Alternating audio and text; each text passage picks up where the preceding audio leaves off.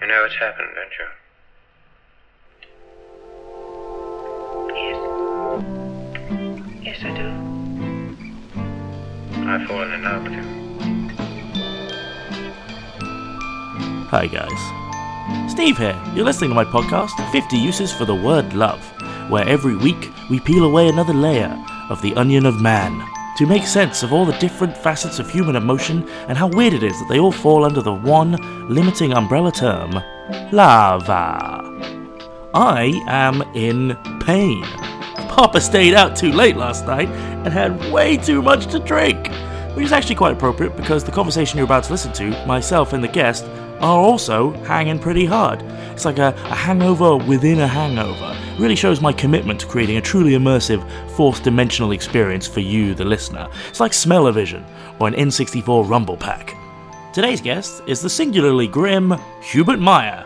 Hubert's a great comedian. He's been making a splash in many of the big competitions, most notably getting to the final of Leicester Square New Comedian of the Year 2018. His material's so good, he's even managed to score the Holy Grail, spots at the Comedy Store in London. He mainly gets noticed for his pitch black comedy. He's kind of like if morose delectation was made human, given a soul, and then forced to get an office job in the city. His jokes are dark, cynical, and nihilistic, that belies the actually rather sweet, thoughtful, quick to laugh, empathetic man that he is offstage. Yes, I said belies! The more you talk to Hubert Meyer, the more you realise he's not a man who doesn't care, but a man who cares so much, it hurts. Hubert's coming to Brighton Fringe this year with a show called Attendance Mandatory, alongside fantastic comic and fellow Dementor, Martin Dirchoff. So go check that out, because it's going to be a fucking great show. Anyway, I hope you enjoy our conversation. My brain has pretty much run out of words, so I'll catch you on the other side.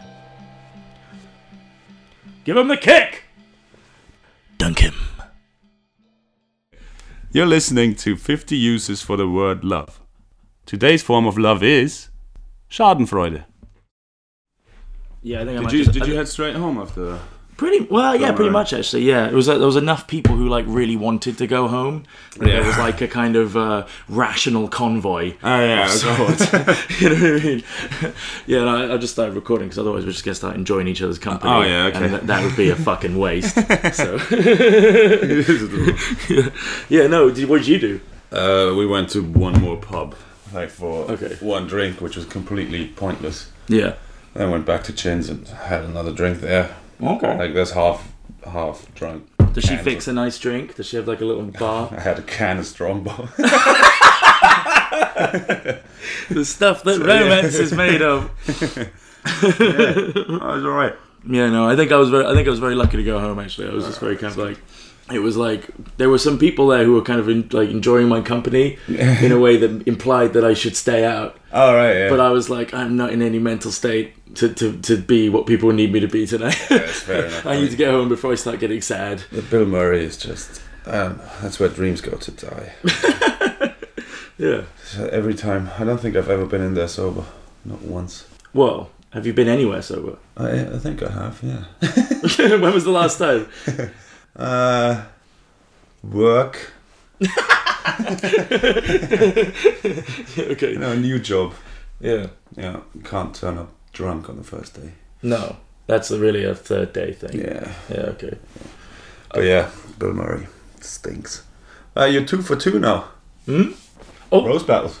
Yeah. Well, no, that's actually my 6th. Oh right. Lost 3, okay. won 3. So I feel pretty good about that. Oh really? Yeah. Who'd you lose to? I lost to Jamie the second time. Oh yeah, the second one. And then I lost to Petraskin because he's the fucking king of it. Yeah. And I only had like 2 days to prepare. And I don't even know him very well. I was really sick and stressed in Edinburgh and stuff. And he's just great. He came up with my favourite joke about me ever. Was he just did one of those nickname jokes. He called me Winnie the Blue. Oh yeah. Oh yeah. I remember that. It's fucking brilliant. And then I Victor lost. is such an He's a lovely. good joke writer. He's great. Yeah, that was like he beat me with just one joke. I basically said I look like a seagull. I mean, like not. Obviously, the joke was phrased better, but I think I'm gonna move the mic a little closer to you just because you're a little quiet. But yeah, okay. I always have to be miles away from the mic. Oh yeah. What did he call you? He just basically said you might recognize Hubert from when you're walking down the beach with some chips. And Yeah, he basically, That's so specific. That was like a 1 minute laugh, and I was like, yeah, all right. Oh my God. I've lost this already. No joke is better than just a good visual observation. Yeah, exactly, and I'm so bad at those.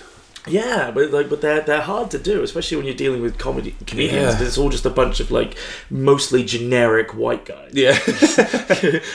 Yeah, as soon as someone's interesting, you know how he looks can like actually everyone attack. else on Earth. that would actually be a good joke. I had one good one against Reese Morgan. That I remember. What was it? Well, I basically said he looks like the human manifestation of a shark tooth necklace, and like everyone. Everyone got that. I didn't think they would, but Shark tooth necklace. I was very proud with the one against Dave Anthony tonight because I was afraid no one would laugh at it when I called him BDSM Fraser. Oh, yeah.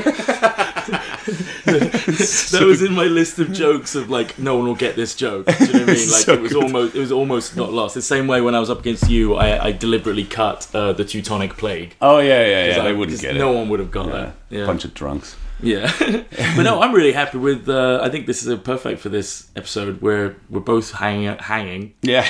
we're both in pain. Yeah. And we just got back from a roast battle, so that's kind of perfect mixture of all the themes. Yeah, exactly. Yeah, Suffering and being mean. Suffering and being mean. What do we talk about? Maybe we should get into it. I'll do the intro. Okay. Hi everyone. It's good, isn't it? I'm very good at it. It's really professional. Comedy gold. It's already making the guest laugh. You're listening to 50 Uses for the Word Love. I'm Stephen Trumbull. I'm hungover. It doesn't take much to make me hungover anymore. That's what's really... That's good. It's cheap. It's both a blessing and a curse. You get a cheap hangover. Yeah. Well, it basically I pay means... for mine. Also means I don't have an incentive to keep ruining my life. Oh yeah. Like, I feel terrible for comedians who think that they're only funny when they have a beer in their hand or something like that. It's like, well, if you become a successful comedian, you'll be there every night. Yeah. Doesn't make any goddamn sense. Stanhope does it. Well, no, I think Stanhope appears to do it. Oh, yeah. I genuinely believe, like, as much like Doug Stanhope, please come on the podcast. We love you. But at the same time, he also openly admitted to crossing the street to get away from his own fans. Oh yeah. So he's he hates his fans. That's what I'm saying. So I think he really isn't that. I think he's a really smart joke writer, Yeah. like a brilliant mind. Yeah. He just happens to have a beer in his hand on stage. You know what I mean? That's all it is. But everyone clings to that. Yeah. And I know so many young comics out there at the moment who like want to be him, and so they're just pissed as newts every night. Nothing I hate more than fans.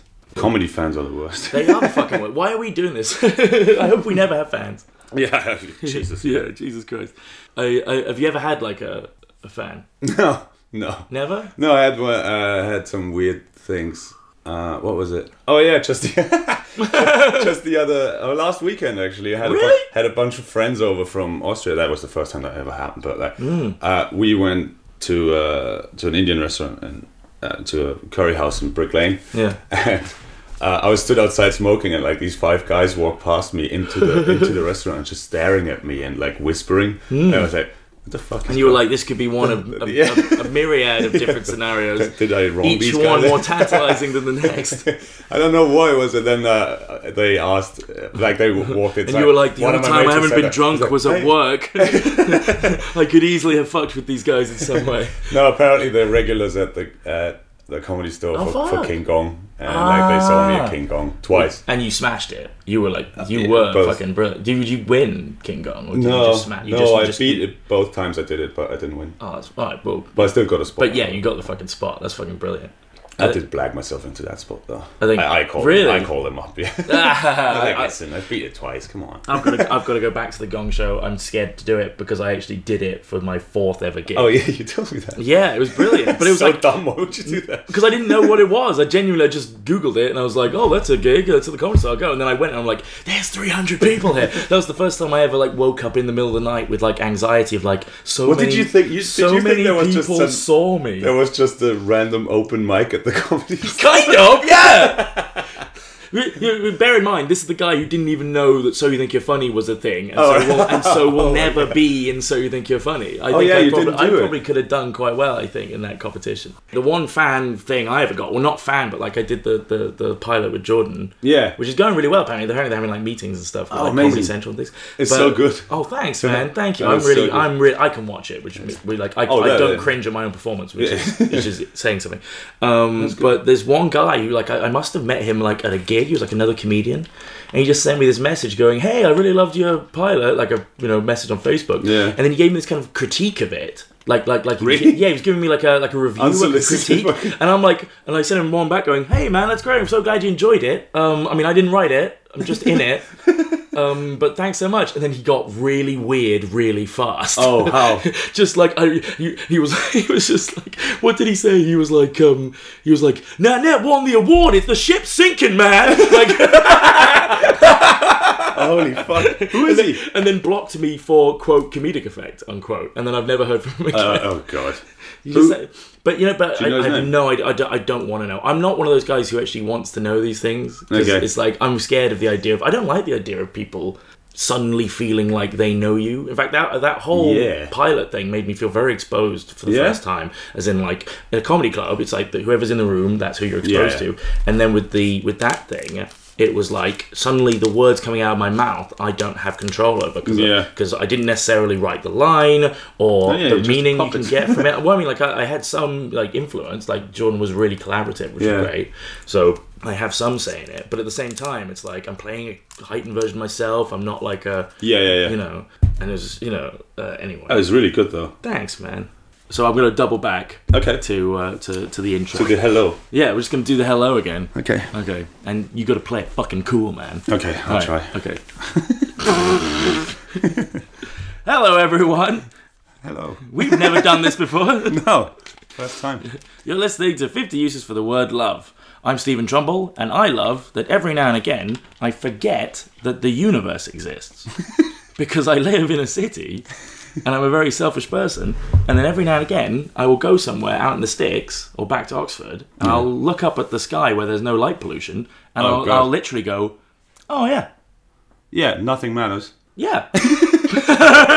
That's what I think every time. No, I thought you were going to go the other way. I thought you were like, because like it seems like nothing matters, and then you look up and then you realise everything matters. No. You look up and you think, well, we're just a speck of dust. Yeah. Nothing matters. Yeah. That's good. It's a good thing, though. That's a brilliant thing. Yeah. I like that. Yeah. I like that. This is why we have you. This is why we brought you on. That's sort of cheery. Yeah, no, I like it. Every time I go back to Austria and I'm at near my parents, there's just nothing. It's absolutely nothing. There's zero light pollution and like the most beautiful. Really? Starry night you can have. Is it lots of mountains and stuff? I have a very picturesque idea of a rather Austria. flat area where I'm from, but it's not too far, like from the Alps. That's beautiful. Can you actually see the Milky Way and stuff? Yeah, kind of. Yeah. Yeah. When it's a really clear night, and then that's always what's in my head.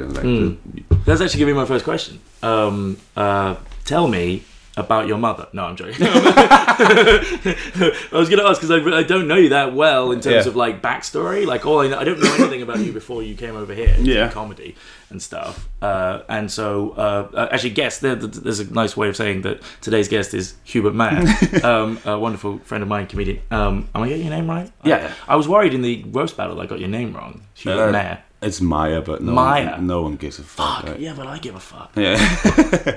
No, nothing means that the universe. You're a speck. And also, you designed me that poster that says Nightmare. Yeah. So I want people to pronounce it wrong now, so I can use that. Yeah. And then the sequel is Devil May a King. Yeah, right. Okay. Maya sounds like some 3D modeling software. From...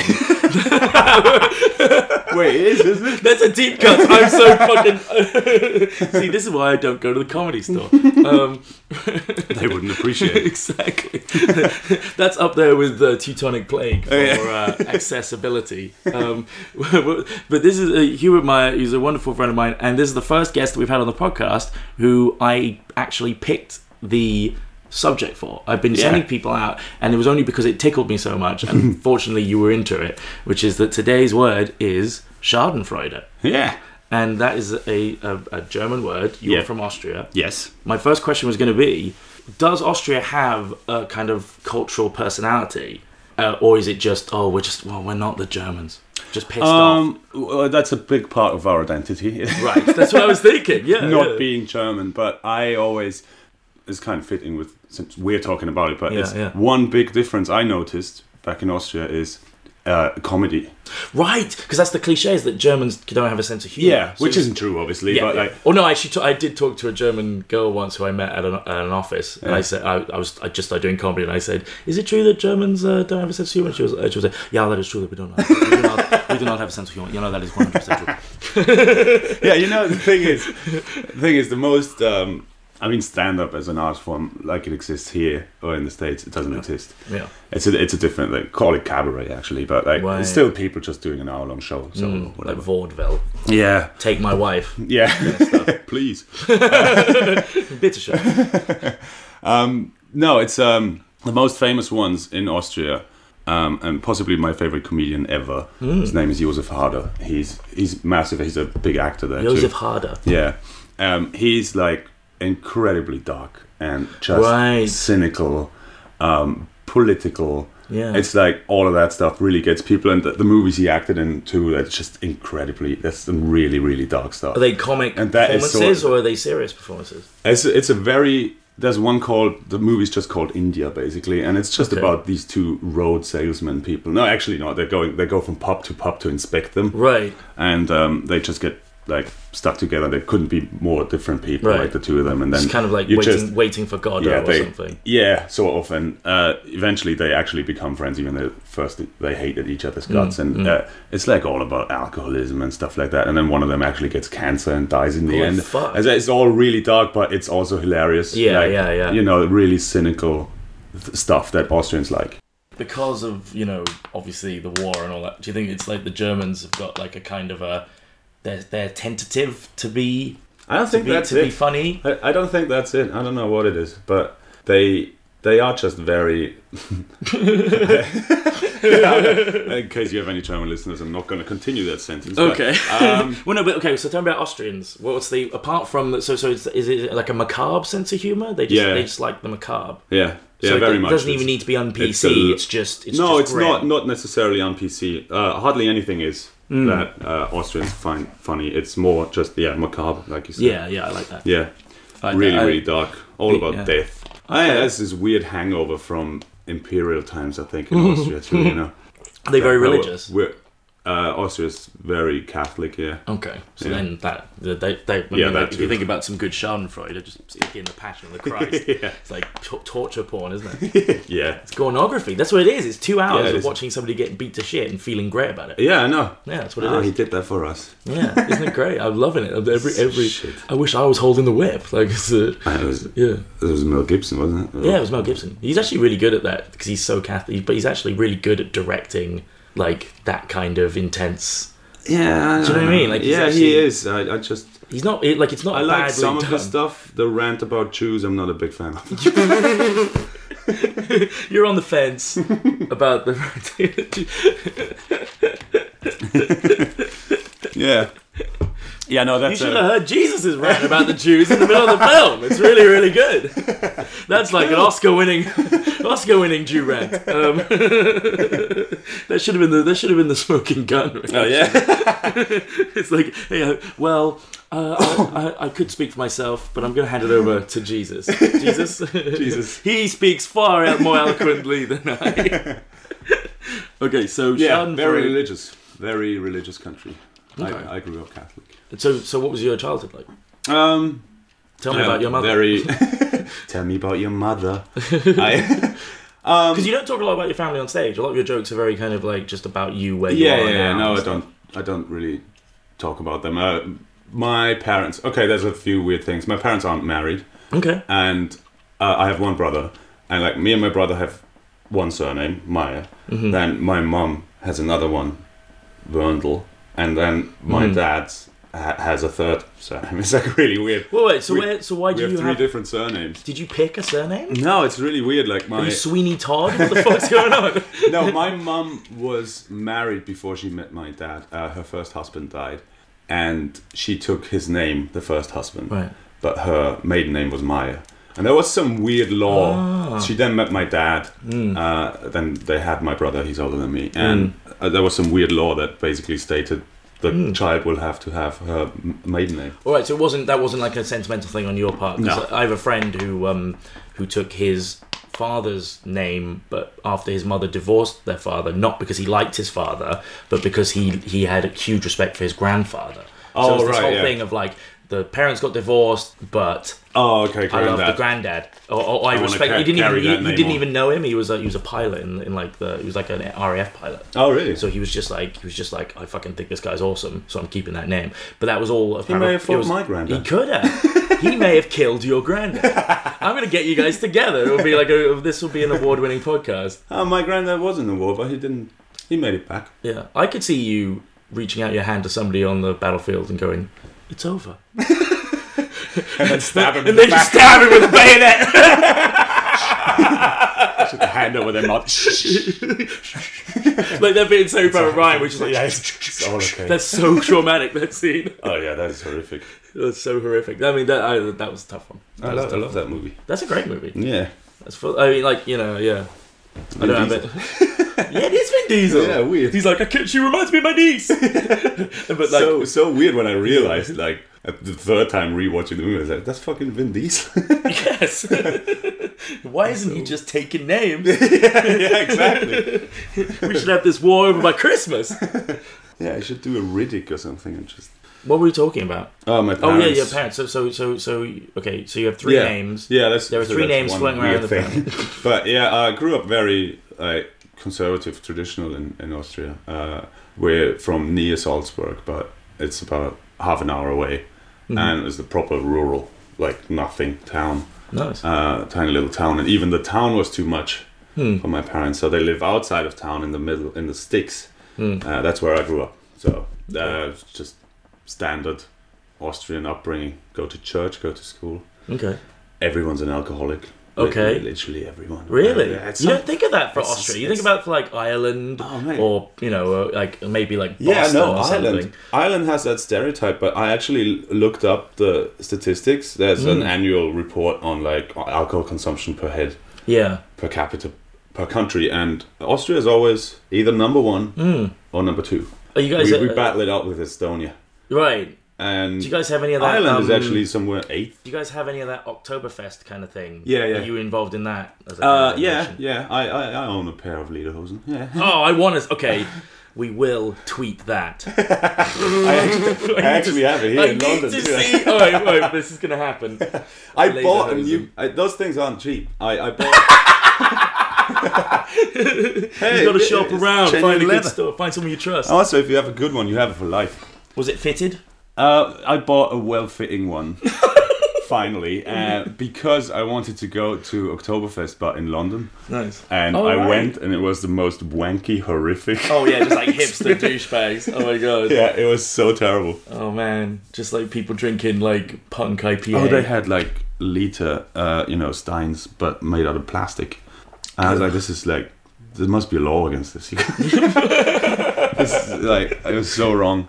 Yeah, that's the thing. Like, it's very traditional. Right. So we would have one thing that's big in Austria. It's called the word is Frühschoppen. Say that close to the mic. Frühschoppen. Nice. Yeah, not sure what it means. Früh means morning or early. Shoppen, I don't know. You don't know what? No. Okay, no. So it's some really old-timey word. Probably old. Yeah. But it's basically when people after church on a Sunday, so church over 10, they all go to the local watering hole and have a few drinks. So post-mass piss up. Yeah. Right. It's not supposed... traditionally, it wasn't supposed to be a piss up, but that's what it became. If you do a Frühschoppen, you get together in the morning... You skip church, obviously. That's oh, I see. Right, you leave out the church part. It's a truanting and then you thing. Just get shit faced. Nice.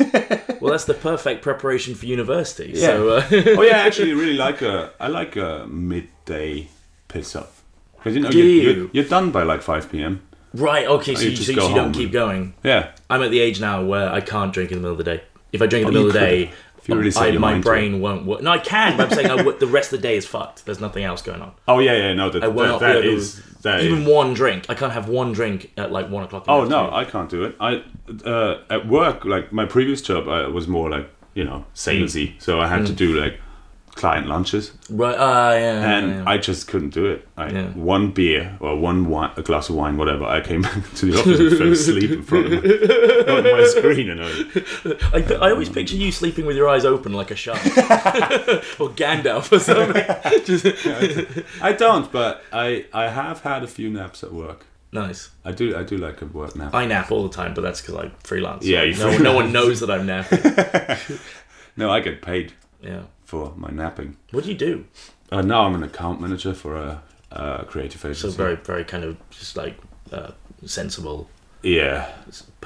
Functional job. I hate it. Really? I hate having a day job.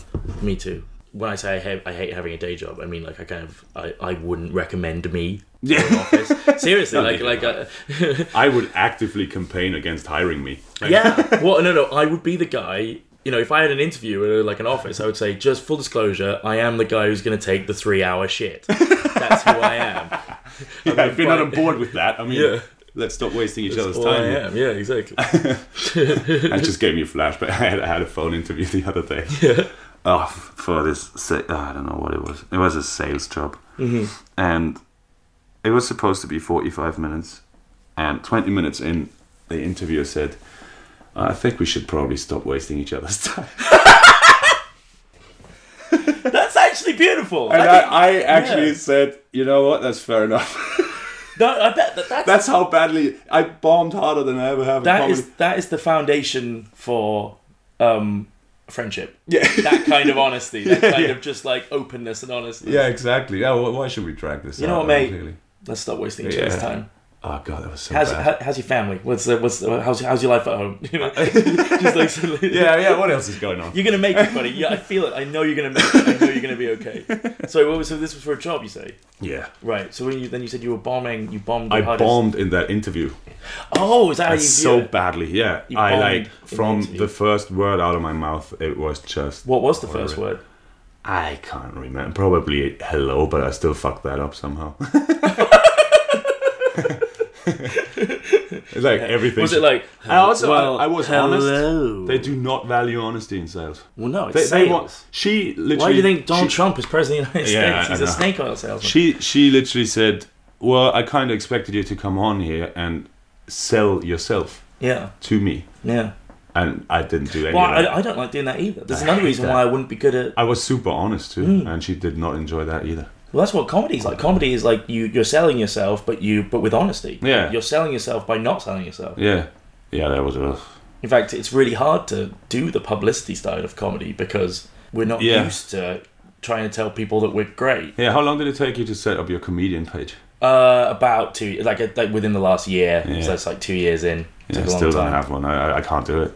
Well, now I tied it to the podcast, so basically. Oh yeah. So now all my posts are just retweets, like Instagram going straight to the website. So it's like get to the Facebook page. So it's like I don't really have to do it. I'm just doing the podcast. Yeah. In fact, I wouldn't even have an Instagram account if it wasn't for this podcast because I hate Instagram. but it's just sensible to have one. Yeah, and it kind of makes it not about me. I'm going to spend all week tweeting about your fucking. I noticed that when we face. went to Bristol and I posted that poster you designed, and I was like, I wanted to tag you in it, and I realized you're not on Instagram. Steve's been dead for 10 years. Plot twist. It's a nightmare. Oh god, I'm gonna have to make a movie. You should make a movie. Yeah. Do you think about creative? Yeah, I do. I just never really sit down and actually write something. That's okay. And also, I've been struggling to write comedy for the last. I would think that would be key. It's an important ingredient in the whole creative stew. I'll give you that much. Okay. All right, I'm going to take us back. Yeah. Back to childhood. What was your first experience of Schadenfreude? My first experience of Schadenfreude. If anyone doesn't know, I bet everyone knows what Schadenfreude is. It's to take joy in the suffering of others. Or just, in fact, the actual definition, it's Schadenfreude, you should know this, is harm joy. Pretty much, yeah. Which I love, because the English translation... Schaden means harm or damage. Yeah, harm or Freude damage. Is joy. It's like, that's where ode to joy is. Freude, yeah. But the English version, the closest thing we've got is a word called epicaricacy. Oh, never heard of it. which I know nobody uses it. I think it was like Aristotle. It's a Greek, kind of comes from some Greek That words. dude. Yeah, that dude. Yeah, what did he ever do? He was a scumbag. Guy owes me money, man. That guy. Fucking man is sandals. That said, you did just say earlier, all we are is a speck of dust in the wind, and I'm like, I'm pretty sure he had a little bit to do with that philosophy. So I mean, go fuck yourself. is what I'm trying to say. But epicaricacy, the translation is joy upon evil. Joy upon evil. So it's basically Schadenfreude, but like the English, That's the more English word's a sinister lot than sinister. Schadenfreude. Yeah, so it's like Schadenfreude actually sounds like some sex positive, like almost heroic stuff. Like, oh, a little harm joy. Oh, it's all love, man. Just have a little harm joy. Have a little damage joy. I think Schadenfreude is also interpreted wrong sometimes because I think the purest form of Schadenfreude is when something bad happens to someone you actually like. Yes! A friend of yours. Yes! And you still feel like, yeah. Yes! Well, I completely agree with that because this is something I was going to say. The time when I feel the most love for a fellow comedian is when they are bombing hard. Yeah. like so hard with material that should work. Like that I've seen work, and they just start bombing, and then you see it in their face, and then it's like almost like an empathy thing. It's thing of like, oh, you must have loved those 10 minutes I did at the backyard. You did okay. Well, I mean, like you should have, right? Have you got another spot? No. Oh. No, I did another David Ward gig and I bombed even harder there. Fuck. Yeah. See, that's so fucking I didn't weird. even ask him for the money. You didn't even ask him for the money? No, because it was a paid spot. And I was like, what you said was, David, how about we stop wasting each other's time? I think literally I was supposed to do a 10. I walked off stage after 7 and I had to just leave. After the next comedian, some pro, he went on and called me a fish out of water. I was like, it's time to leave. I don't think I want this money. Wow. I don't think I could enjoy that, watching that. I don't think I could. The thing that happened to me was Paul Cox, trigger warning, Paul Cox has this joke about falling asleep on the underground. He always closed with it. Yeah. And I was gigging with him pretty much almost exclusively for a year. We were just always at the same gigs, and I love him so much. He's like my comedy dad. I absolutely love him. Yeah. And he has that joke where he says, I realised I had to stop taking the train when I woke up to a blowjob. Yeah. So I'm doing really good at Paul Cox. And that is the last time I fall asleep on the train with my mouth open. And what he would do, it's a great joke, but what he would do is that his style of comedy is that every time he did that joke, he would add a tiny 1-word or 2-word tag at the end to kind of see how it went. He would go like, tasty. Or or you'd be like, very nice. Yep, yes, madam. Oh, yeah. But then one time I was at this gig, and it was this small gig in Brixton, like in a kind of a coffee shop, like very, lovely crowd, very nice. And he said that joke, and he went, "It's basically rape." and basically, nobody laughed. And then I had to leave the room because I was laughing so hard that I couldn't stop. So basically, if you were a fly on the wall, you would have seen a grown man with a microphone say, "That's basically rape," and then another man go, "Oh shit!" and then I run away laughing. That is the ultimate playing to the back of the room, I think.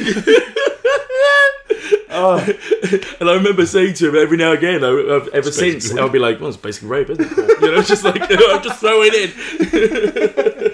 I know there's a lot of comedy chat, but yeah. something similar happened. Well, I think there's a lot of Schadenfreude in comedy, so we can get away with it. We can get away with it. I did one of Sam Rhodes' gigs. Oh, right, yeah. At the Corner Shop one. And Sam, he's like musical, sort of upbeat, comedian. And not dark at all. And he did a bit of emceeing and talked to this guy in the crowd, and he just went, "So, what do you do?" And he went, "I'm a teacher." And he went, "Oh, that's great. I used to teach. What do you teach?" And he's like, I'm in special needs education." And Sam went, "Oh, that's great. That's what I used to do. That was my favorite job, actually, because no one could tell if I was doing a good job." And how did they react? You could see. How did they react to that? Me and another comedian were sat at the side just dying. laughing, yeah. wheezing, Yeah. and everyone else was just mortified. And so was Sam. He was really Just like, why did I say that? Yeah, exactly. Just like time slowed down to like a minuscule rate. I think I always recognise that. I call it in. I recognise that laugh and I love it. In fact, that's what I hate about doing gigs like that Dave Ward gig, because I only just about had an okay gig. There. Yeah. Like, I didn't. No, you did I well. didn't. I didn't get another in the spot. context. Well, I of didn't that. kill. You didn't? No, I didn't. And my feeling is that I'm worried that I only kill in open mics. That I'm just an open mic Yeah, that's what I think. king. That's Like what I think I'm about really myself now. good at audiences and comedy open mics. But the thing I love is what you don't get in those gigs, because they're just full of normal people. Yeah. Is that I call it the rolling thunder at the back of the room of Yeah. other comedians. and the great thing about comedian is they'll go like they'll laugh at something even if it bombs, and even Yeah. if they didn't think it was funny. Yeah, they'll they come don't. up to you and go, I fucking loved what you were trying to do there. I respected the shit out of that They joke. laugh at the attempt. Yeah. That's it. Yeah, I have videos. I have a video from Funny Feckers where there's laughter at most of my jokes, and then there's one Yeah. that gets laughter, but in a completely different part of the room. you can literally you can hear Mo Safaf laughing in the back. It's like Another Doug Stanhope It's comedian. like 15 comedians in the back laughing, and then no one in the crowd, and you can actually see in the video like no one's actually moving. Yeah. it's like that scene in Speed where they loop the tape. Yeah.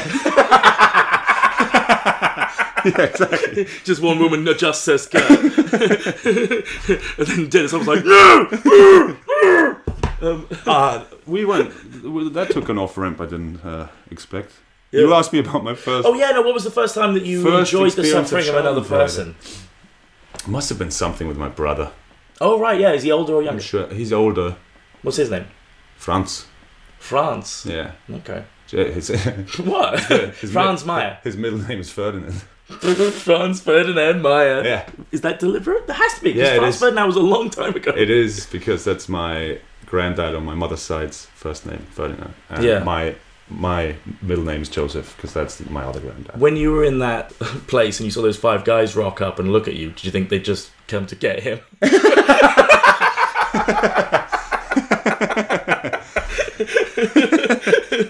No. Oh man. Okay, so what happened to him? What, did he just like fall over or something? Like you just No, wait, I'm trying to think actually. Kids, hey, The kids fir- love the first one. suffering Yeah, videos, yeah. kids love it. The first one I remember vividly wasn't with my brother. It was in school, shortly after primary school. I think I don't know. One of my classmates pissing himself because he was too afraid to ask to go to the toilet, and then he had to get up and like his trousers were all wet. Oh, And- that is funny though. Yeah, But in that human way, like someone bombing on stage, it's like they're yeah. pissing their pants. it's like people falling over. It'll never not be funny. Yeah. But yeah, that's probably the first instance. But actually, I thought about this because you said, okay, the topic's going to be Schadenfreude. I think the best, it was one of the best days of my life probably. Was here in London early on. I hate the tube. Yeah. Yeah, I took the tube in the morning, Notting Hill Gate. People always run for the train at Notting Hill Gate, like the Central Line. And I don't get it because it's morning and like there's a train every minute. But I just walked down the platform and the train was about to leave, you know, when the doors beep. And you could just... Oh, I know what's I looked down the platform and then to the left there was the entrance basically to the platform and then the train. And I just hear these shoes. You just hear these steps. A guy running. Yeah. And he tripped before he even entered the platform, I think. Right. He already started tripping. So he was already in midair as he entered the platform. Right. He was already starting to trip. He dropped he dropped his briefcase and then like dove headfirst onto the train, and the doors closed right behind him, and the briefcase suitcase was outside. was still there. And it was the most beautiful thing I've ever seen. And I was like, I don't know this guy, but I love that just happened to him. Yes. Did nobody on the train react? I don't know. I was too far away from him. that. I wasn't on the train. Oh right, you were on the platform. Yeah, So I you was had his briefcase.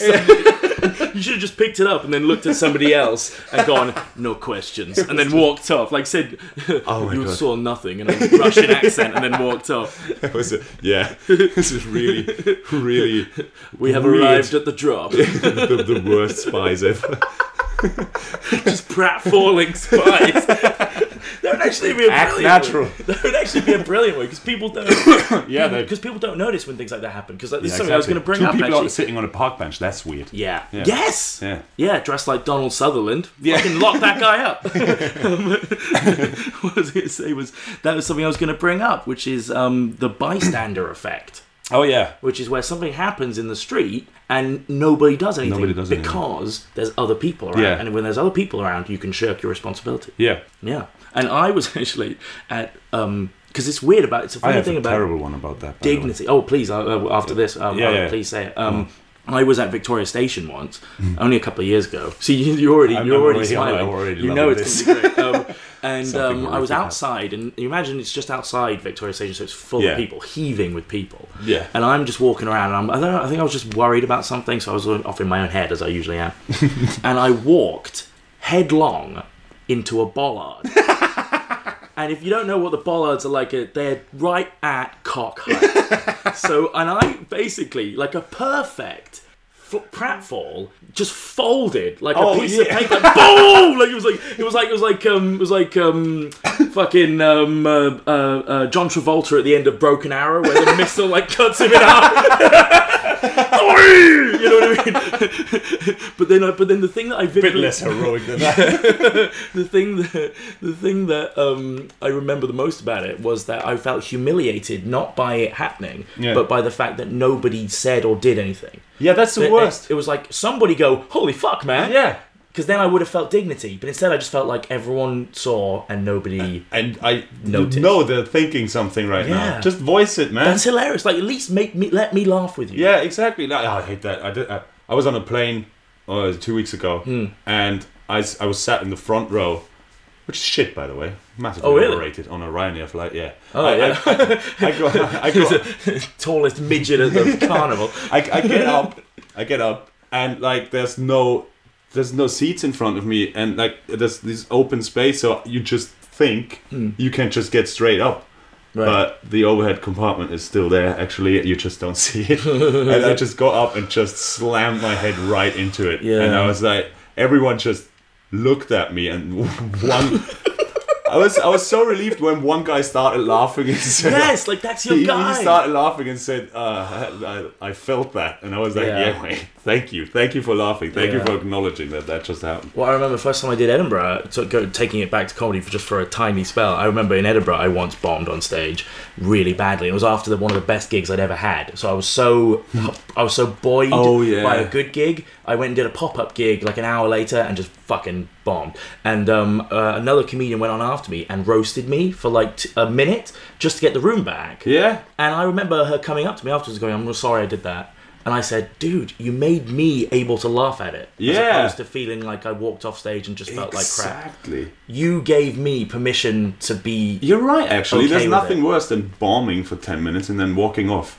And the MC comes on and goes, give it up for Yeah. You ready for your next act? No, say something. Thanks for sitting through that. I don't know, something. Roast me. That's fine. It's funnier. You know that fart that you're eating right now? Let's talk about the consistency and flavour. So what was the story that you had about people not doing anything? Oh, bystander effect. bystander You effect. mentioned bystander effect. Yeah. I did a gig just the other week in Sutton, and I was walking back to the station afterwards with this other comedian, and there's like 5 people just standing there in that pedestrian area next to a road and looking at something, and as we approach, we see there's someone lying on the ground. Holy shit. Yeah, this guy, he was just like passed out. Yeah. And we were like, oh, holy shit, what's going on? So we did actually go, and it was like, what's happening? This one woman said, there's a police station just up. No one called anyone. No one did anything. Yeah. And she just said, there's a police station up the road. I'm gonna go there. And I don't know what happened, but I was talking to the other comedian. All of a sudden, everyone was gone. and it was just the two of us. They were like, "Oh, the comedians are here. We can leave now." What the fuck was that? It looks like you showed up in a clown car with a somebody order a comedy homicide detective. Yeah, what are we gonna do? Like choke this guy back to life?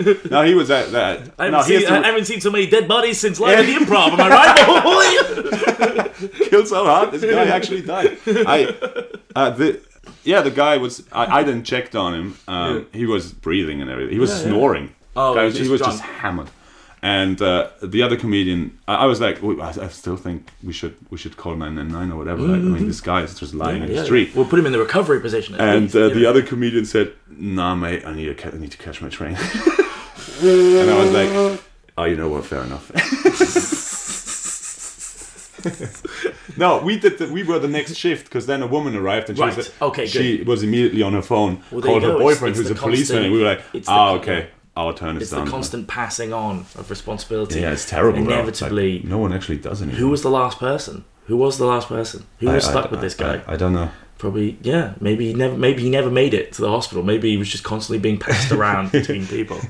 It's fucking. That's sad. Well, it's sad. I mean, like, not to Godwin's law you, because I know you do a lot of jokes about Nazis and stuff. But like that, they talk about bystander effect when it comes to like the Holocaust and stuff. Oh yeah. You know, because it's like evil prevails when good people do nothing. So it's obviously incredible racism and incredible, all that kind of stuff. Yeah. But then all the good Germans, all the people around that, they're kind of like, well, and then that's why there's movies about the few people who actually try to do something. Exactly.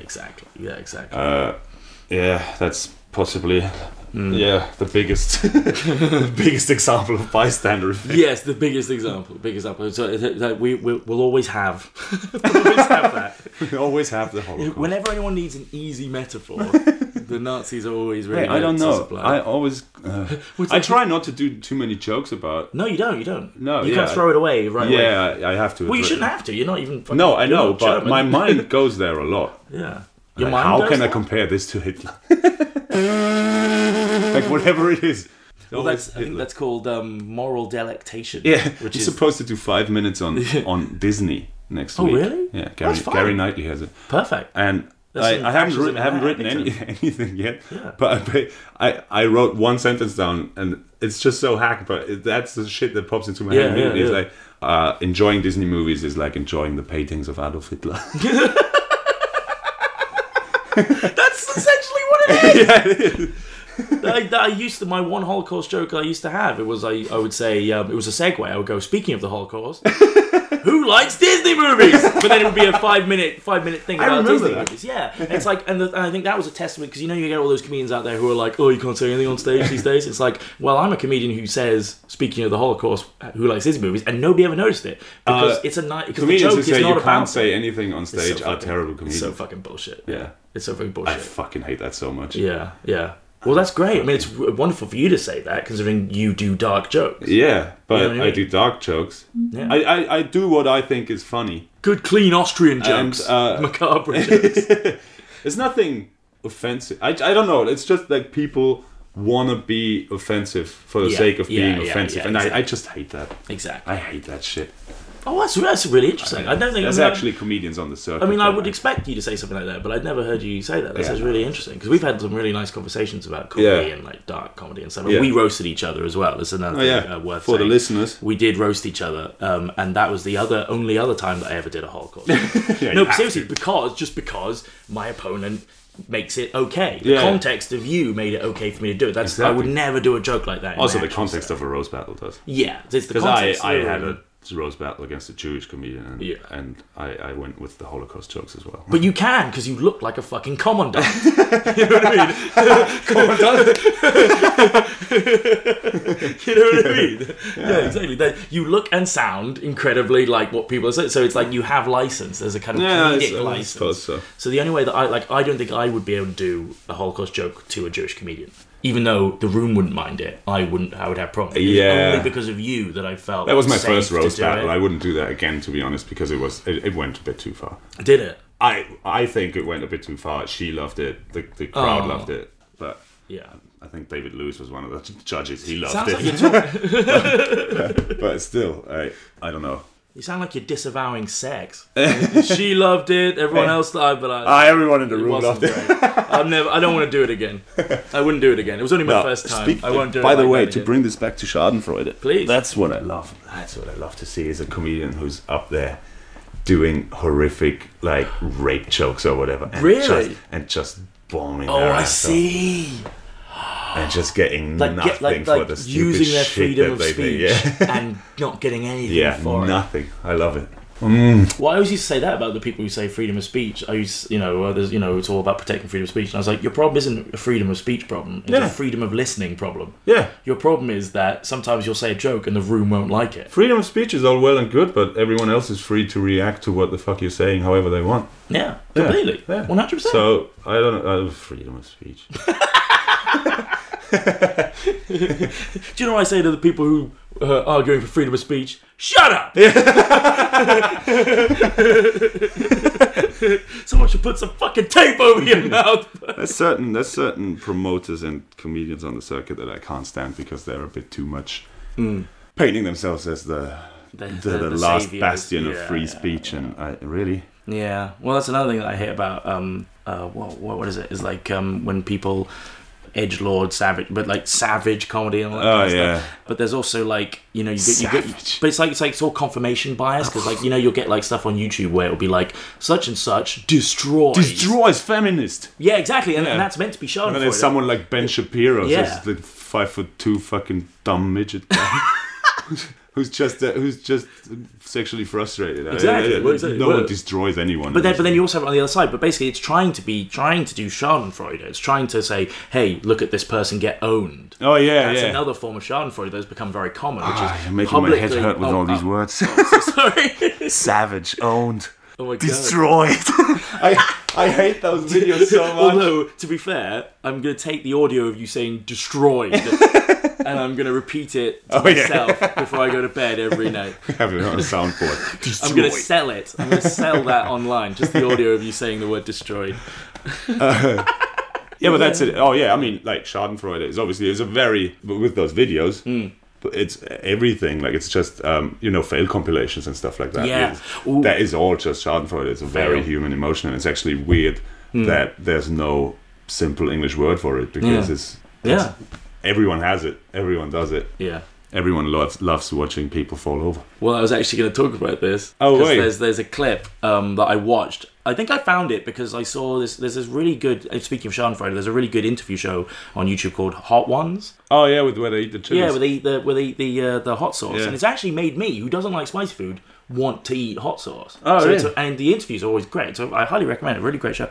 But that you actually see people suffering. I think I becomes saw quite one with heroic. Pete Holmes. Is that possible? Yeah. You do. Yeah, well, he And the had a Ken snot Jeong bubble one was going fucking on. hilarious. Like it's really really good. But they interviewed Johnny Knoxville. Yeah. From the Jackass, and I was never a big Jackass guy. I hate Jackass, and for some reason, because So of that, dumb. I just ended up on a kind of YouTube, Yeah, you went in a just went on spiral. and I ended up watching this thing called it was like I think they were nut shots. Oh, Nut shot fails. So it was basically like a compilation of a bunch of guys, and I hated them because not only were they doing Jackass, they were like ripping off Jackass. There was just a Yeah. bunch of kids, rich kids, Oh, just kicking in each other America, in the nuts. kicking each other in the nuts, and then they built like you could tell they spent all day building like a wooden like apparatus just to hit all four of them in the nuts at the same time. Oh my god! Like they spent the whole day, and it's like do you remember that old phrase? Give me a lever long enough, and I can destroy your testicles. It's just like. But then I saw this one clip. So I'm about 10 minutes into this clip. So I've probably seen like 1,000 nut shots by this point. And I don't know why. Don't even know why I'm still watching. What were you doing? And I was kind of like, because on the Schadenfreude level, there is that kind of like, okay, it's kind of funny. I'm kind of enjoying watching these guys getting hurt. Yeah, but they're And then doing it to yeah. themselves. But then my favourite one, and I liked it so much, I laughed so hard that I've actually written down in detail why. I've actually worked out blow For by the blow. listeners, Steve has a notebook here. that looks like a serial killer's It journal. really does. Okay. Basically, so this guy, he sat on a quite nice chair in his lawn, Yeah. and there's a house, and his friend rolls this giant tire Yeah. It's still got the fucking hubcap on. It's like a SUV tire. Jesus. Rolls it off the top of the roof, and it's gonna land in his groin, right? Okay, so that's what they planned to happen. Don't know what he thought it was gonna do to his dick. Just a fucking finger cuff made out of cartilage and a bag of oats. Please tell me the guy died and that's why you laughed so hard. No, this is what happened.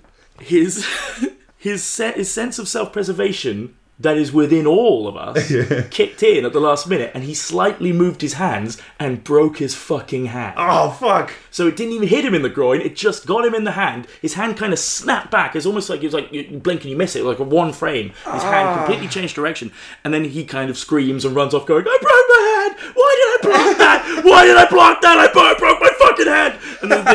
And then here's the thing. The first thing is that I hate him personally.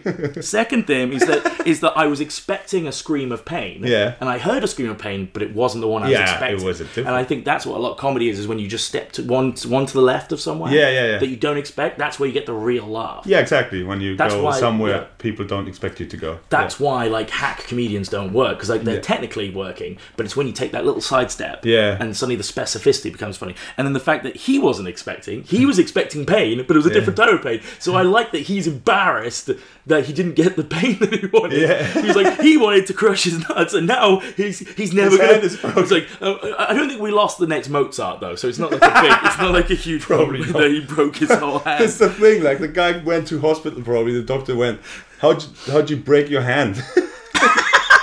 And he was like, "Well, I was trying to get this tire to hit my nuts." I mean, that's an ad for. I don't know. That's an ad against socialized medicine. That is. Yeah.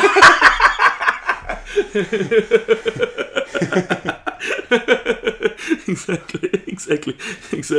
Oh man! But the other thing I think is that it's beautiful is that it was his innate humanity that fucked him over. Oh yeah. Do you know what I mean? Yeah. It's like self-preservation. Just the simple thing within all of us is what destroyed him, and I think that It was his undoing. and that was the You went biggest. very philosophical for a nutshot video. Hey, I care about. You find nuts. the deeper meaning in anything. So I was watching Mr. Bean, and it made me think. He slipped on a banana peel, and I was like, "Why are we here?" What's the carbon footprint on that thing? Yeah. So that was the biggest Schadenfreude I got in recent memory. Oh yeah, It was just that's a that good video. one. Yeah. Oh, here's a distinction. Here's a little distinction. Just to go back. They say that Schadenfreude does not necessarily. It's not really Schadenfreude if you know the person. Oh, it's not. It should be a stranger. Oh, you should have no that's investment. That's the opposite of what I said. Because I think the there's a couple of different kinds. I think there's rivalry based, so there could be like your friend fucks up and so you feel good. But then I think there's justice based, which I think is the that's what I would call that justice. That's the owning. That's the savage stuff. Oh, this person deserves to get. Yeah. And then you've got aggression based, which is like sports, where it's just like the other team lost, so we're really happy. Oh yeah. But I think there's meant to be a team thing I hate where losing. the thing that truly makes a real the purest form of Schadenfreude would be A stranger. Just like anyone suffering. So the guy You don't get anything out diving of it. head first You on the don't tube. get- That was. It has to be that you don't get anything out of it. Oh right. Yeah. Okay. Oh yeah. That's fair. Yeah. That's fair. Yeah. No. But yeah. Okay. So the guy doing the. It's just beautiful. The guy who dove on the tube Yeah. without his briefcase. That is pure Schadenfreude then. Yeah. By definition. Yeah. You know, there's a saying in German that goes, Schadenfreude ist die schönste Freude.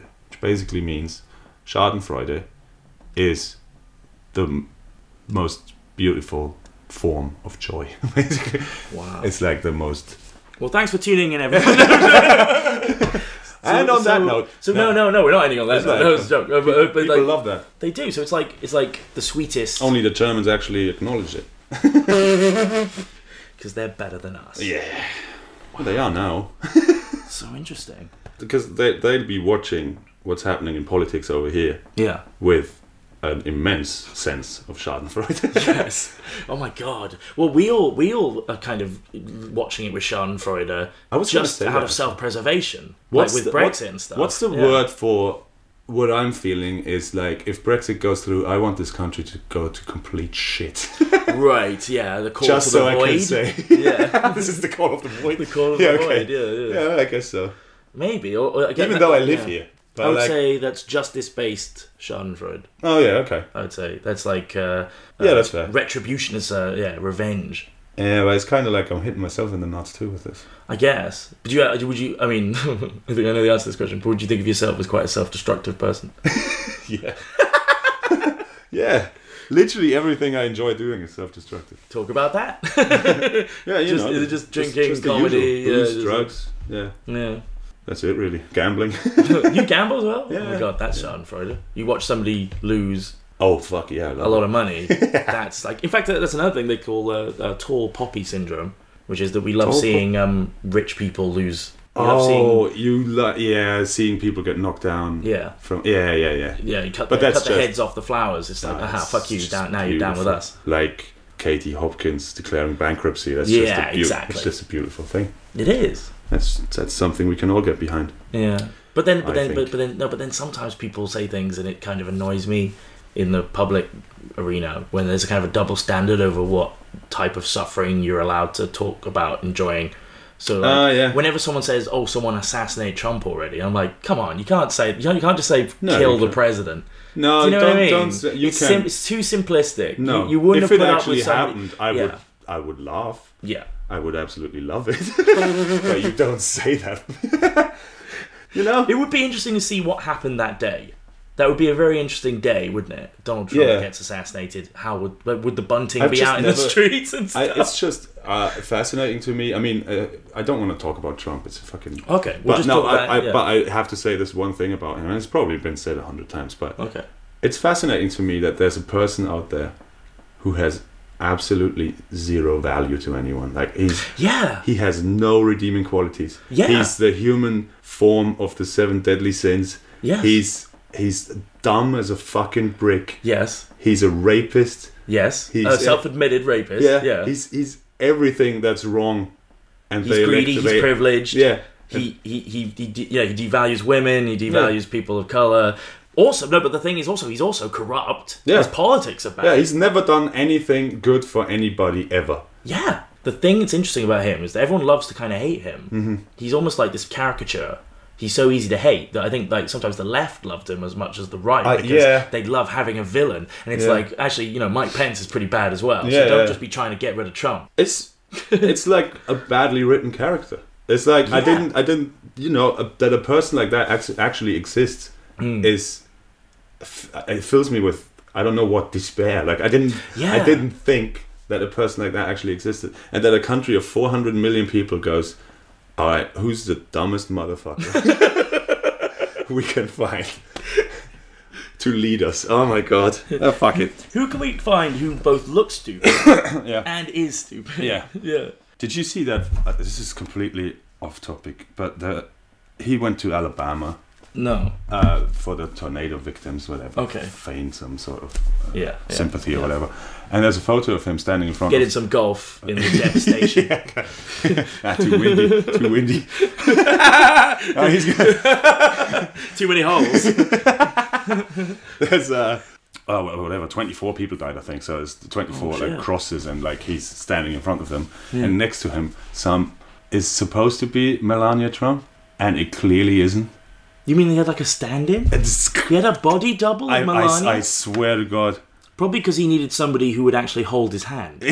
Yeah. Do you see that clip? Did you see that picture? Well, I didn't see the picture, but I've seen... there was a month about a year ago where 3 times in the space of about 2 weeks he tries to hold Melania's hand and she just swish and flicks it away. Yeah. And that's the thing. In that picture, he actually holds her hand. There you go. Maybe it's just like... everyone goes to... They need somebody who will actually hold his hand. It's Melanie B.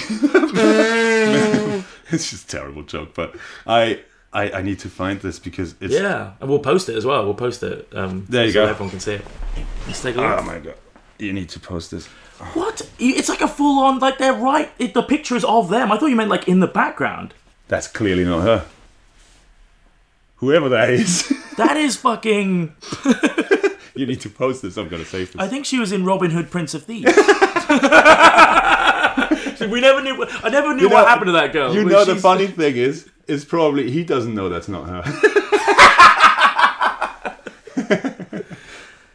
Come on. This is great for There's a podcast. no way We're they looking could at a be. photo. Well, maybe that's not him. You know, they do. You know, sometimes they have decoy people, don't they? Human shields. Maybe Maybe she's no one like can the do best those. Secret Service agent in the world. Jesus Christ. But that's not. I thought you meant like they were going to be in the back of shots somewhere. That's No. actually like a portrait. yeah. That is insane. That is surreal. Oh my god. So yeah, no, but I it's interesting actually. You're quite a deep guy. Deep. No, you are. Like when you said about despair, I was like, oh fuck, you feel things really deeply. Like it's not like you're talking about how something that could be Schadenfreude, and you've pushed through it to the Yeah. point of it not being funny anymore. No, it isn't. Like I actually suffer from something I would call outrage fatigue at this point with Wow. the last 2 years in politics. Yeah. It's just, and not just here Mm. or the US, also in Austria. Yeah. I'm Do you done. used to be I'm done quite with engaged and like? Yeah, Mm. I'm done. I'm done. How old are you? Done with the world. 33.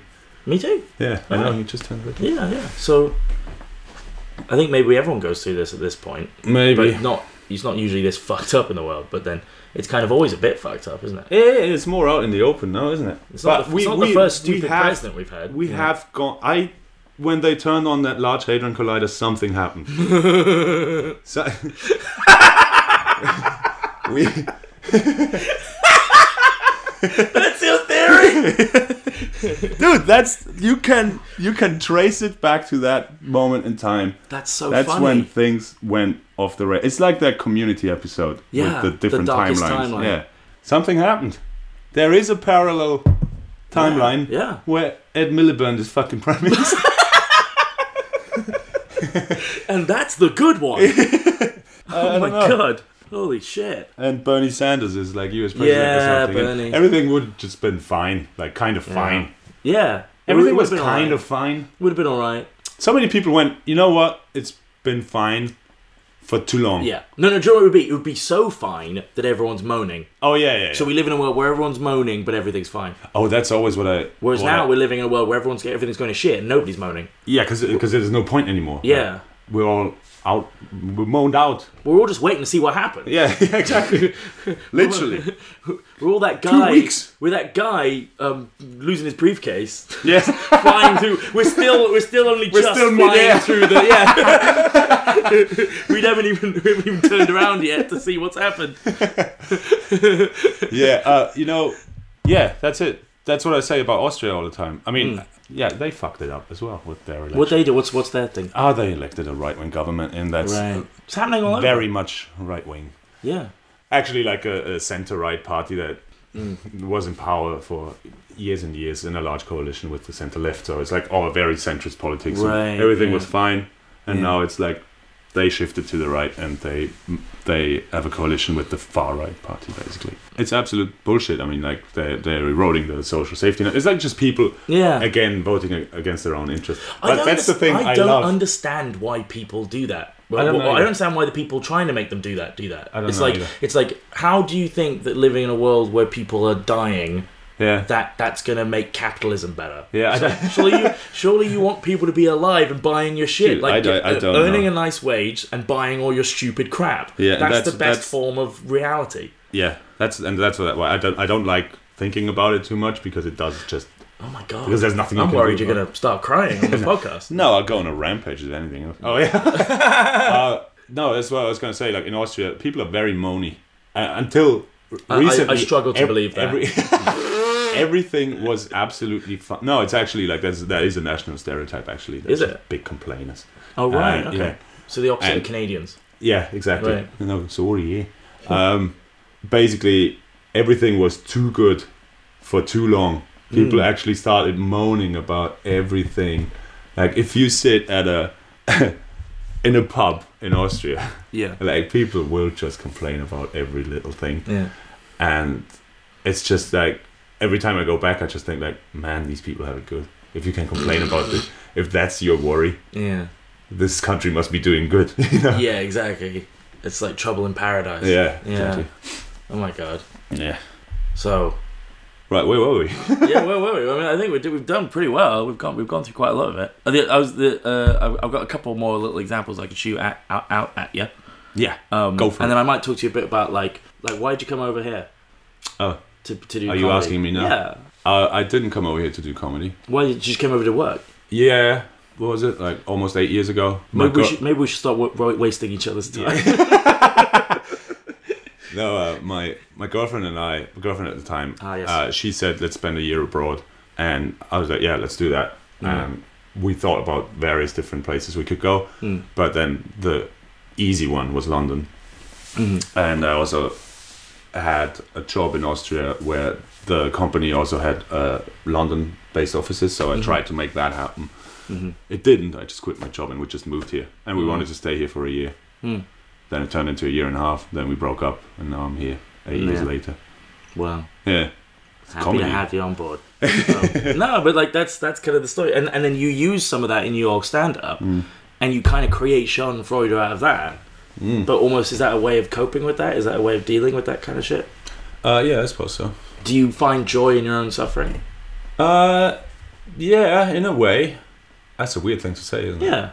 But not my own suffering, but like if something shit happens to me, I mean...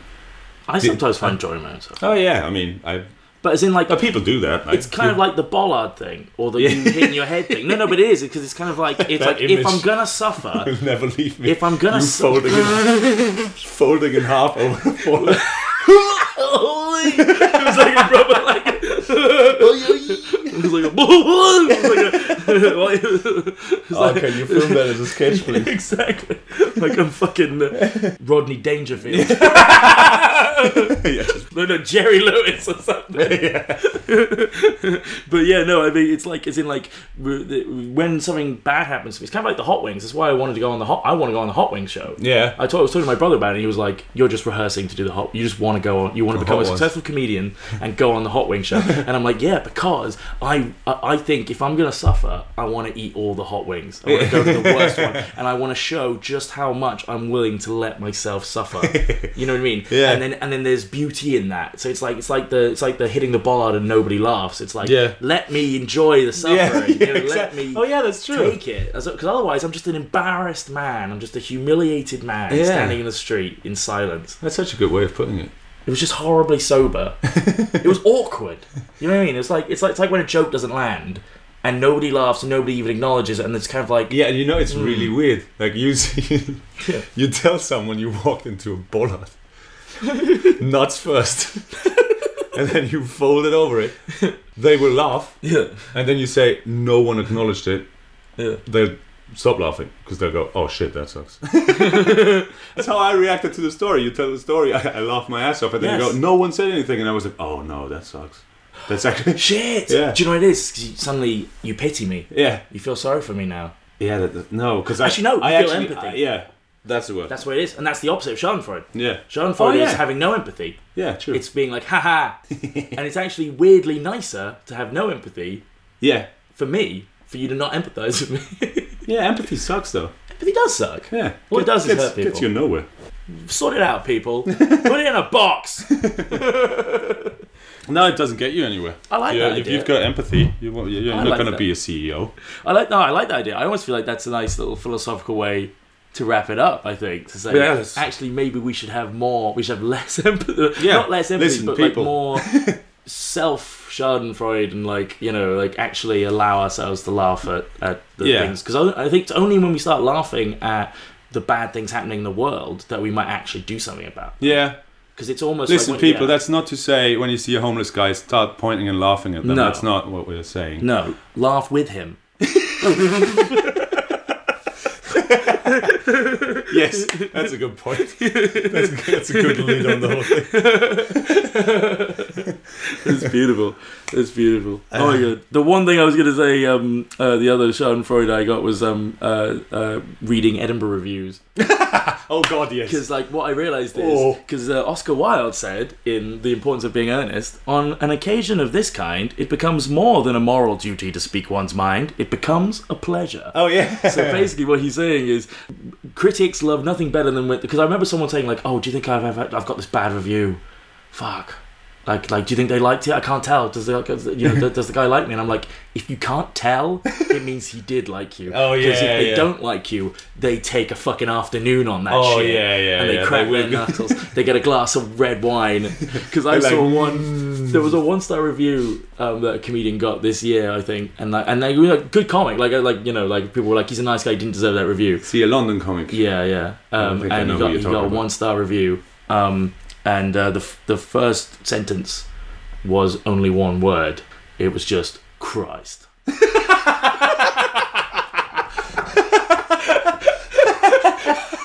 Way to start a review. Christ.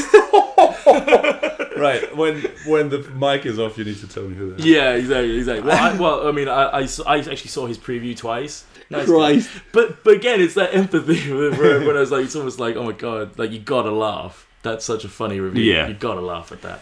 Man, you have to be the most miserable. I'm not gonna trash reviewers. No, we won't do it. We definitely won't do that. In fact, yeah, let's not do that. Let's protect ourselves Yeah. before we even have a career. Yeah, exactly. Let's get paid for a gig first. Let's How about torpedo my own career before it even started. that? was a good. People would love it. I think it's great. I really enjoyed It this. was fun. I could have easily talked for another couple hours. Well, no, but we still have the game to play. Oh yeah. Yeah, so let's do this. When you said I could easily talk for another hour, I'm like, oh fuck, he's gonna make me day drink. Do you have any This booze? is how it starts. And then I am later day- there's running and I am screaming. I am day drinking after this. Okay, where Yeah. you going? It's Hat House. Yeah, that's birthday. in the evening. Yeah, yeah. We're gonna go there, but first to one of Ginny's Cool. friends. Right. Just got a brunch thing going on. Oh, so you're going to be the drunk guy, drunk boyfriend at the brunch? No, we're both drinking. Okay, good. I think everyone there is, except Right. for the girl who's hosting because she's pregnant. Yeah. Sorry, I was sexist pigeonholing you Yeah. as a bore. Yeah, I'm very sorry. terrible. You should be ashamed of I it. should. I had no evidence to go on that. For that. Right, so we end the podcast with a little game where I ask you to tell me something that you don't love that everyone else in the world seems to love. Yeah, And then just tell me something that you do love and just kind of sell it to me. And it could be anything. that everyone in. Does it have to be everyone else in the world? Well, I mean, that's impossible. Yeah. So just kind of like things. No, that, things that you just seem to be out of step with that a lot of people seem to like. Oh shit, there's so many. Well, if you want, you just rattle off a list because I sense could that you probably probably do have. that. Children, Christmas, Yeah. Joe Rogan. Don't you like kettlebells, bro? Fucking hate Rogan. Why? Why do you hate Rogan? He's a dickhead. He has fucking Nazis on his show and asked them if they've done DMT. What the fuck is the appeal? I don't see the To be appeal. fair, He's giving maybe platform. if more people had asked Nazis if they ever did DMT, history would have taken a very different turn. are you That's saying- all I'm saying. are That's you- all I'm saying. Okay. What you're saying is, if people had only listened to the Nazis, Yeah. they wouldn't have done what they did. I actually thought of a really controversial one. I could say. I mean, not that people actively love the wheel, but I think the invention of it was a mistake. That's fucking brilliant. You know, That could be one of the best answers we've had. The wheel. the wheel. You're right. It's fucked the whole world up. Yeah, it has, and it. No, I'm on board. I'm That's- 100% that's on where we board. went- that's where we went it's wrong a weird, as a species. it's a weird expression to use. I'm Yeah. on board. But why? No, because tell me. That's where it all went wrong, Yeah. didn't it? But I mean, If only we just stepped to our own little villages or mountains or rivers. Yeah, we could have stuck. We to could have just We had a stayed- good life. Well, imagine. But think, And this think- one douchebag had to, like the Mark Zuckerberg of his time, Yeah. had to invent that. Yeah. Everyone was, oh, that's brilliant. Yeah. I can drive one town over and like start Yeah. a war.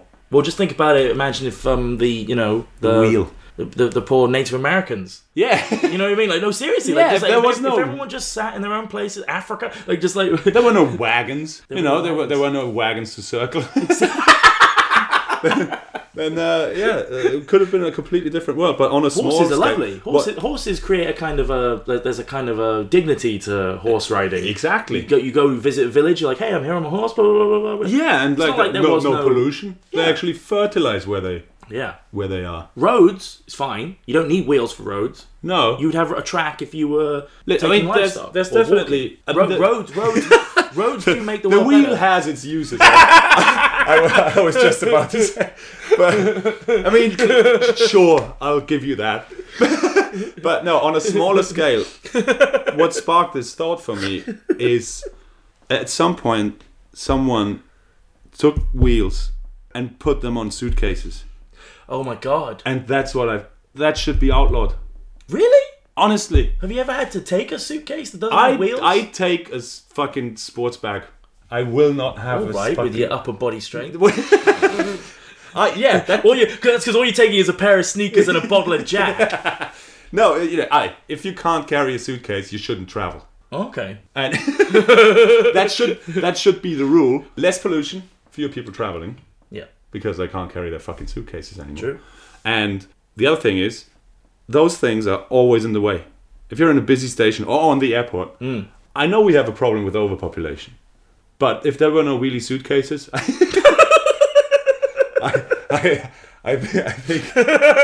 I think there'd still be some leeway. Yeah. And not It's only all a wiggle room. You're right, because not only are they always in the way, Yeah. even if they're not in the way, they'll find a way to get in the way. Yeah, they exactly. will eventually They are drift into the way. They're not necessarily in your way yet. Yeah. There's someone walking in front of you with one of those wheelie suitcases in a Yeah. busy station. You know that thing is going to be Yeah. a problem eventually.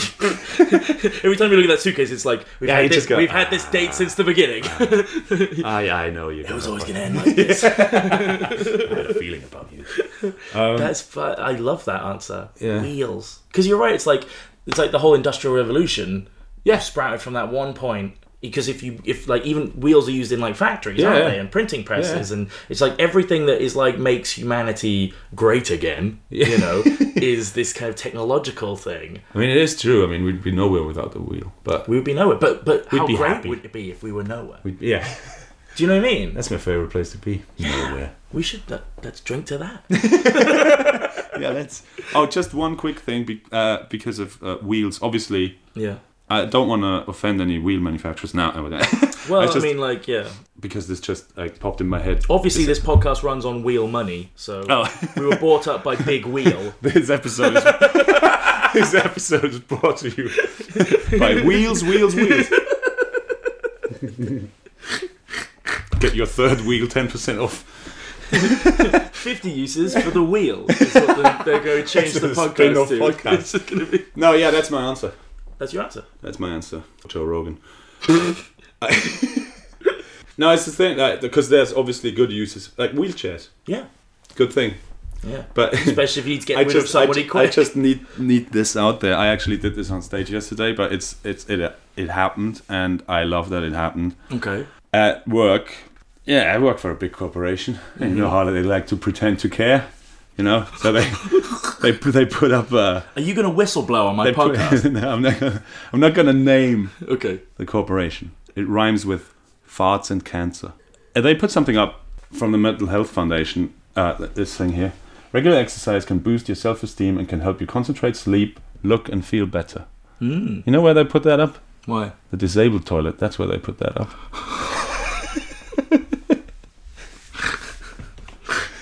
It's genuinely true.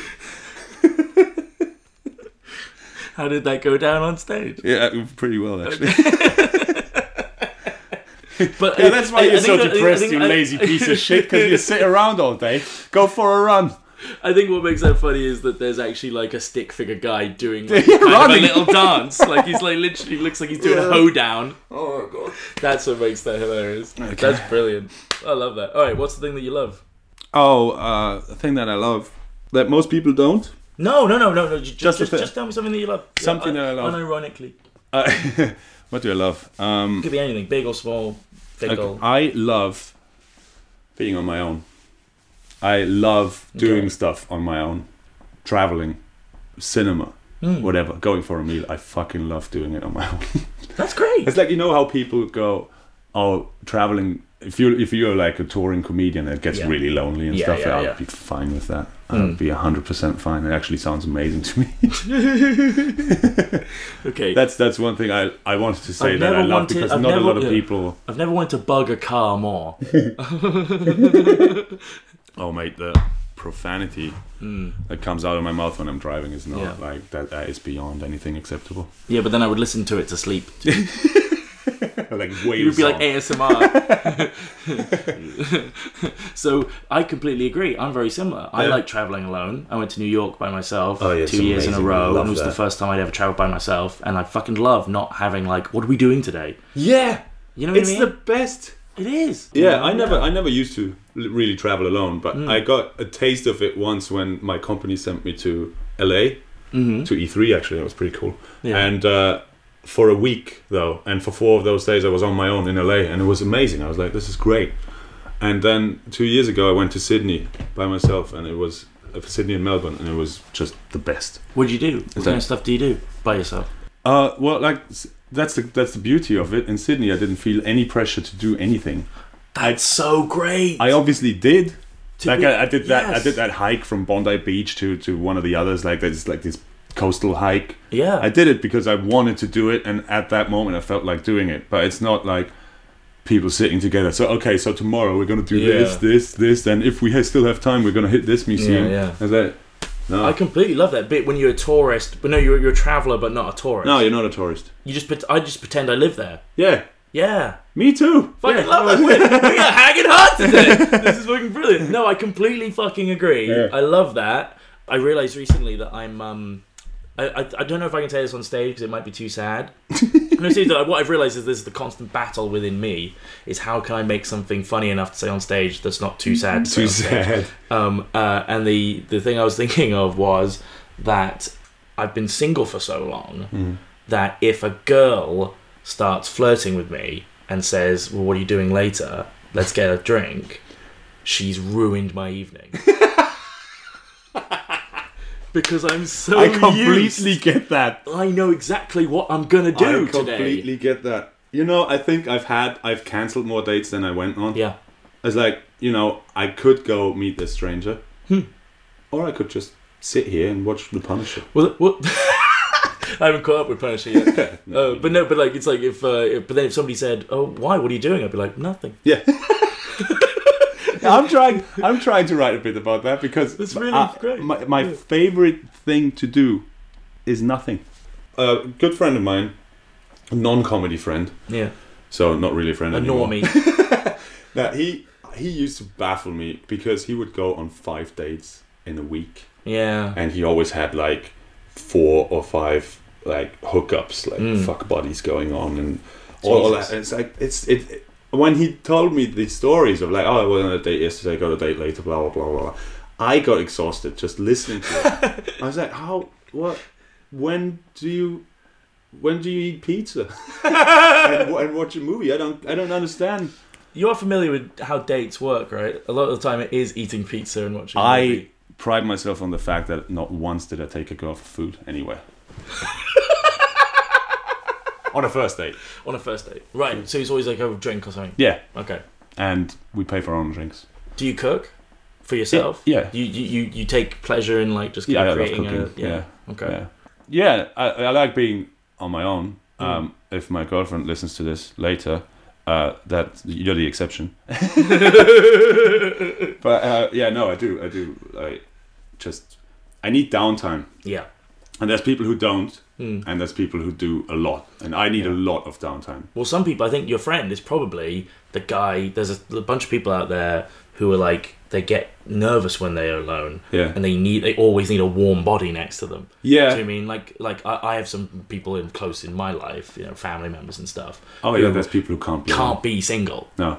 You know, and they'll just go with whatever. Like, oh, I've got to. Oh, I know loads of people like that. Yeah. Who go who've never been single, basically, never, but have been in 20 different relationships. But it's always back to back. Yeah. They cannot be alone. Yeah. Whereas I'm lonely. It's actually I'm good lonely, to be content when you're. but I choose not to Yeah. date people sometimes. You know what I mean? I have a choice. I have agency in my life. I love that. Hey, do you want to grab a drink later? Fuck's sake. All right, I guess social convention dictates that I try to sleep with you. Yeah. Well, it's not even that. It's not even trying to sleep with you. It's like, this could be an emotional bond. Like, Yeah, it yeah. could be good, but sometimes you don't have room in Fuck your emotional bonds. time. You know? I also agree with the going to the cinema alone. I do that all the time. Yeah, I like doing that a lot. it's great. I like going to the cinema by myself. Yeah. I thought you probably did that. No, I thought you could because you're a massive movie Yeah. fan and like Yeah. unless And but to me, that's treating myself. That's like saying, "Hey, I'm going to go see a film, and no one's going to ask me what I thought of it afterwards." Oh God, yes. Like my brother, whenever I used to go a lot with my brother because we both were film people, and he can't not talk about something the minute it's happened. Yeah. Like even I remember when 9/11 happened. Do you guys remember 9/11? Do you remember that day? I love that segue. But I remember my brother like instantly being like, "Oh my God, this horrible thing!" So, like emoting in front of me, like wanting to talk about it. I'm like, dude, I'm still watching this. The first tower is still, like you were sitting there going like, I have a feeling there's something else. We need some cushion space between this event and talking about it. Like, and I remember going to the Yeah, why would you emote when it's still happening? Well, it's not even emoting. He wanted to discuss it. Like, he wanted to talk about it. You can't do that. I know. It's like standing in the middle of the fucking riots. Or yes. These terror attacks in London, and you just go, "Oh, yeah, it's terrible." That what this does is this say happening. about us? Yeah, as a society. Yeah. Shut up. Yeah. Run. Well, I remember having a little moment to myself. Like, I went to the loo, and because the loo was like, I grew up in a house where there were like 6 people in the house, so the loo was the only place I could ever be completely alone. And I went and I just had a little like cry, you know what I mean? And it was just, well, not cry, but like an almost cry kind of thing. But like, so my brother will always want to talk about films. He'll be like, what do you think of this? What do you think of that? Here's what I thought, and he'll just lecture at me, and I'm like, I'm still mulling, man. I got to take an hour. Give me an hour. Give me a day. Maybe I loved it on the first viewing, and then I'm gonna realize it's bullshit. Yeah. I hated Mad Max the first time I saw it. Fury Road, fucking brilliant film. Yeah, it's a masterpiece. But it took me a while. Yeah, I bet. And it took me rewatching it to actually realize how well done it is. I was like that with Batman Begins. Oh really? I didn't like. Oh, Batman I didn't Begins. get Batman Begins at the beginning. I was like, I don't know. It's just. It was like it's way too choppy. I was like, fuck, stop, edit. Like it's like they couldn't stay in a scene for longer than like 5 seconds. Oh God, I hate that. But then no, you just pointed that out. No, because then I got it on video, and then I watched the opening 20 minutes like over and over again, because I suddenly realised just how beautifully it's compiled together. And when you know Christopher Nolan's filmmaking style in hindsight, you're like, oh, he's like an editor poet. It's always got there's little echoes and like stanzas, and like it's like so then you think about it like that. But I remember at the time, especially in the third act, just being like, fuck, we can't stay in a shot. I think it dragged on a little bit. Well, it was just too long and and we just kept jumping around. But I think the best. Then The Dark Knight was like, when I first saw it, I was like so blown away. It's so great. I mean, it is great. The opening scene to The Dark Knight is still one of my favorite things ever. Yeah. Weird cameo by William Fichtner. William Fichtner. Who doesn't love Fichtner, man? Fichtner's great. I remember in film school I had a friend who he loved William Fichtner and Clancy Brown. Who's Clancy Brown? He's the abusive abusive security guard in Shawshank Redemption, and he was the Kurgan in the bad guy in the bad guy in Highlander, right? He's the abusive security guard in Hadley. He's going to beat to death. Isn't that the same guy who's Isn't he the drill sergeant in Starship Troopers? Yes. Oh yeah. Yes, he is. Yes, he is. That is Clancy Brown. Yeah. And he has one of the best voices. He was the voice. He's great. He was the voice of Lex Luthor in the Superman animated series. Oh shit. Yeah, he's fucking brilliant. But my friend loved him so much that for years we had this running joke that we were going to create a cop buddy drama called Fichtner and Brown. Yeah. And it was going to be just them, and it was just them being them, but they're just cops. they just go around solving crimes. I like that. I like that. I think sorry, what were you saying? No, I thought of another guy whose name always escapes me, but he's brilliant in everything he does, and I can't think of the name right now. He's the guy with the stapler in Office Space.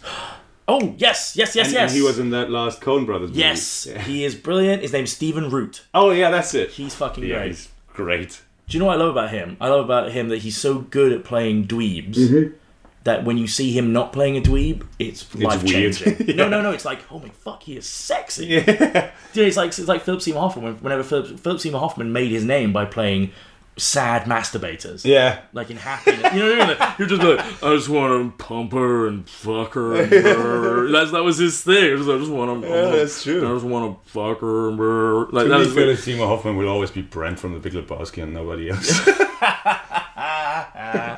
But then the second he's like the bad guy in Mission Impossible, you're like, holy fuck. Yeah, he was fucking awesome. scary, you know. I know, man. And that's when suddenly everyone realised, holy shit, he's actually really cool. Yeah. You know, oh man, love that kind of stuff. I think the best cinema outing I had by myself was I went and saw Inside Out, the Pixar film. Oh, I haven't seen that. Oh, well, it made me cry twice, like Really? legit cry, as in like That actual good? crying. Well, it's about mental health. Oh yeah. I've It's heard basically people- about a child Yeah. undergoing a mental health crisis from the inside of her brain. Yeah. And you don't even realise it Oh, until that's it. Yeah, I read towards about the end. this. Yeah, and it's absolutely brilliant. There's a scene halfway through where a character in her brain essentially expires, which is like a big deal. And you go, holy fuck, you know, and then, oh god, oh fuck, I'm crying. And then, and this is why I like going to the cinema alone, because I can have these little moments.